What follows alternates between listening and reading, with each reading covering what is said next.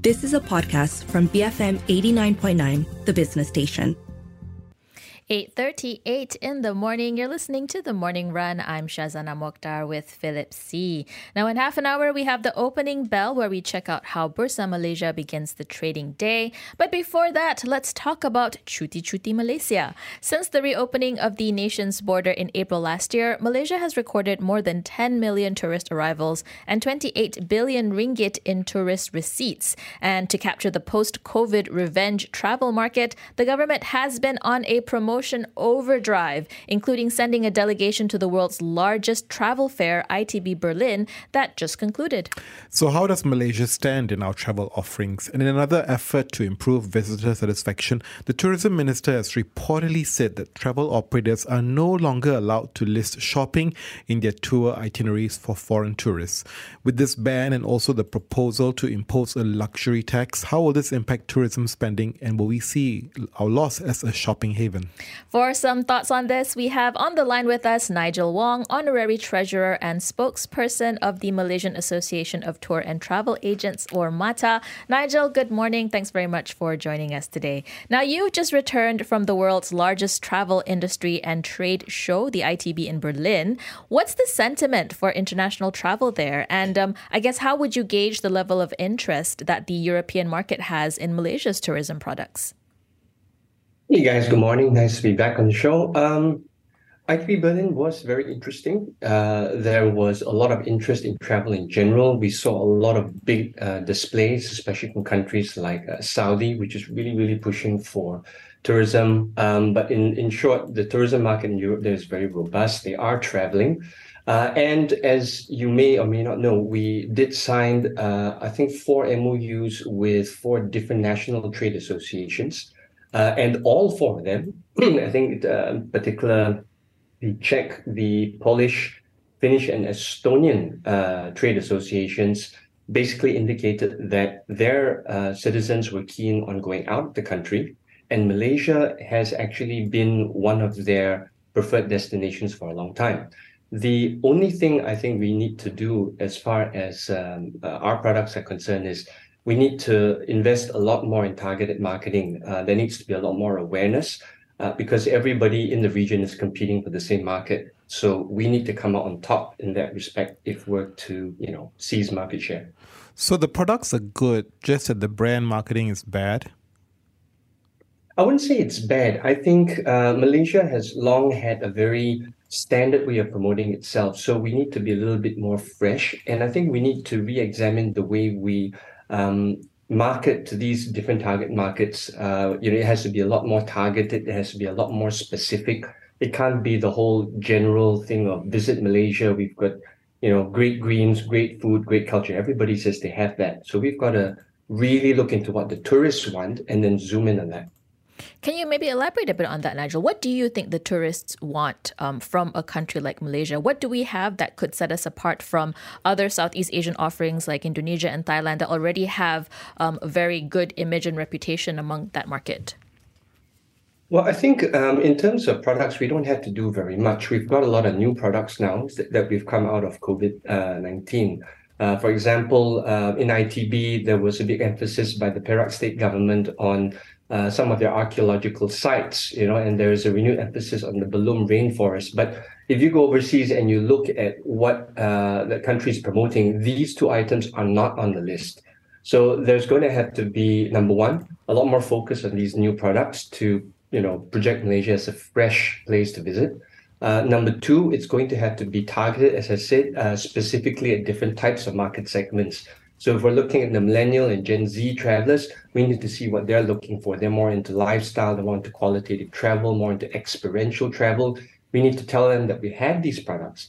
And for the other markets, those that generally look for, well-known products like ecotourism and nature, we've got to tell them that besides the usual orangutans, besides the usual places that we're so fond of advertising, we have all these other places that they haven't been to or heard of before.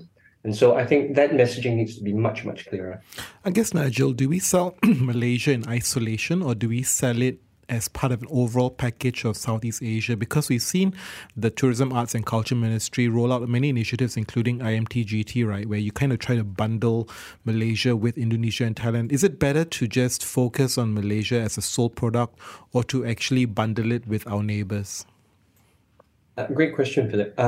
Look, while we need to market Malaysia specifically, in order to make sure they come to Malaysia, a lot of long-haul travelers, especially from Europe, they spend a long time in the area, and one country alone may not be something that they want to do. They may want to see the rest of the region as well.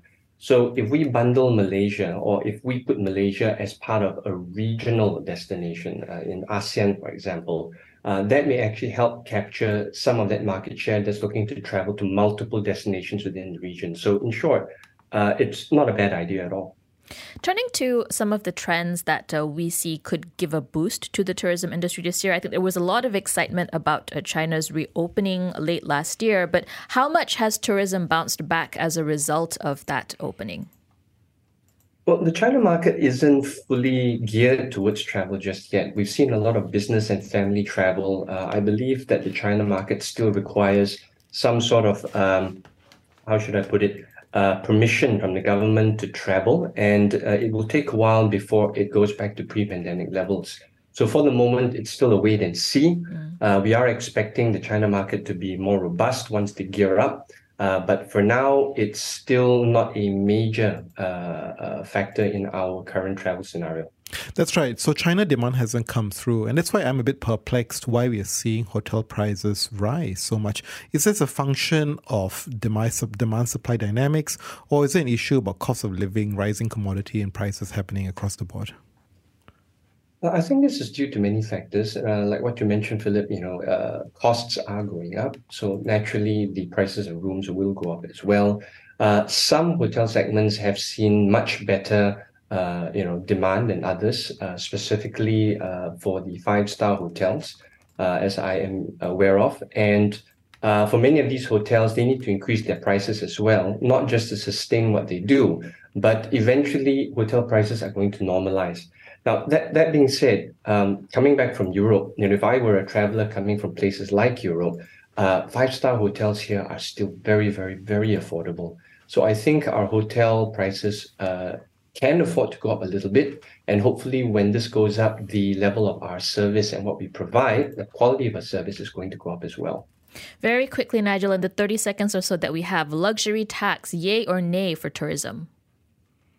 At the moment, we can't say. We don't know what's being taxed. Hopefully, if it does get implemented, it's not going to be prohibitive. Luxury tax on the whole, I don't think will affect inbound tourist spending, especially for those on the higher side.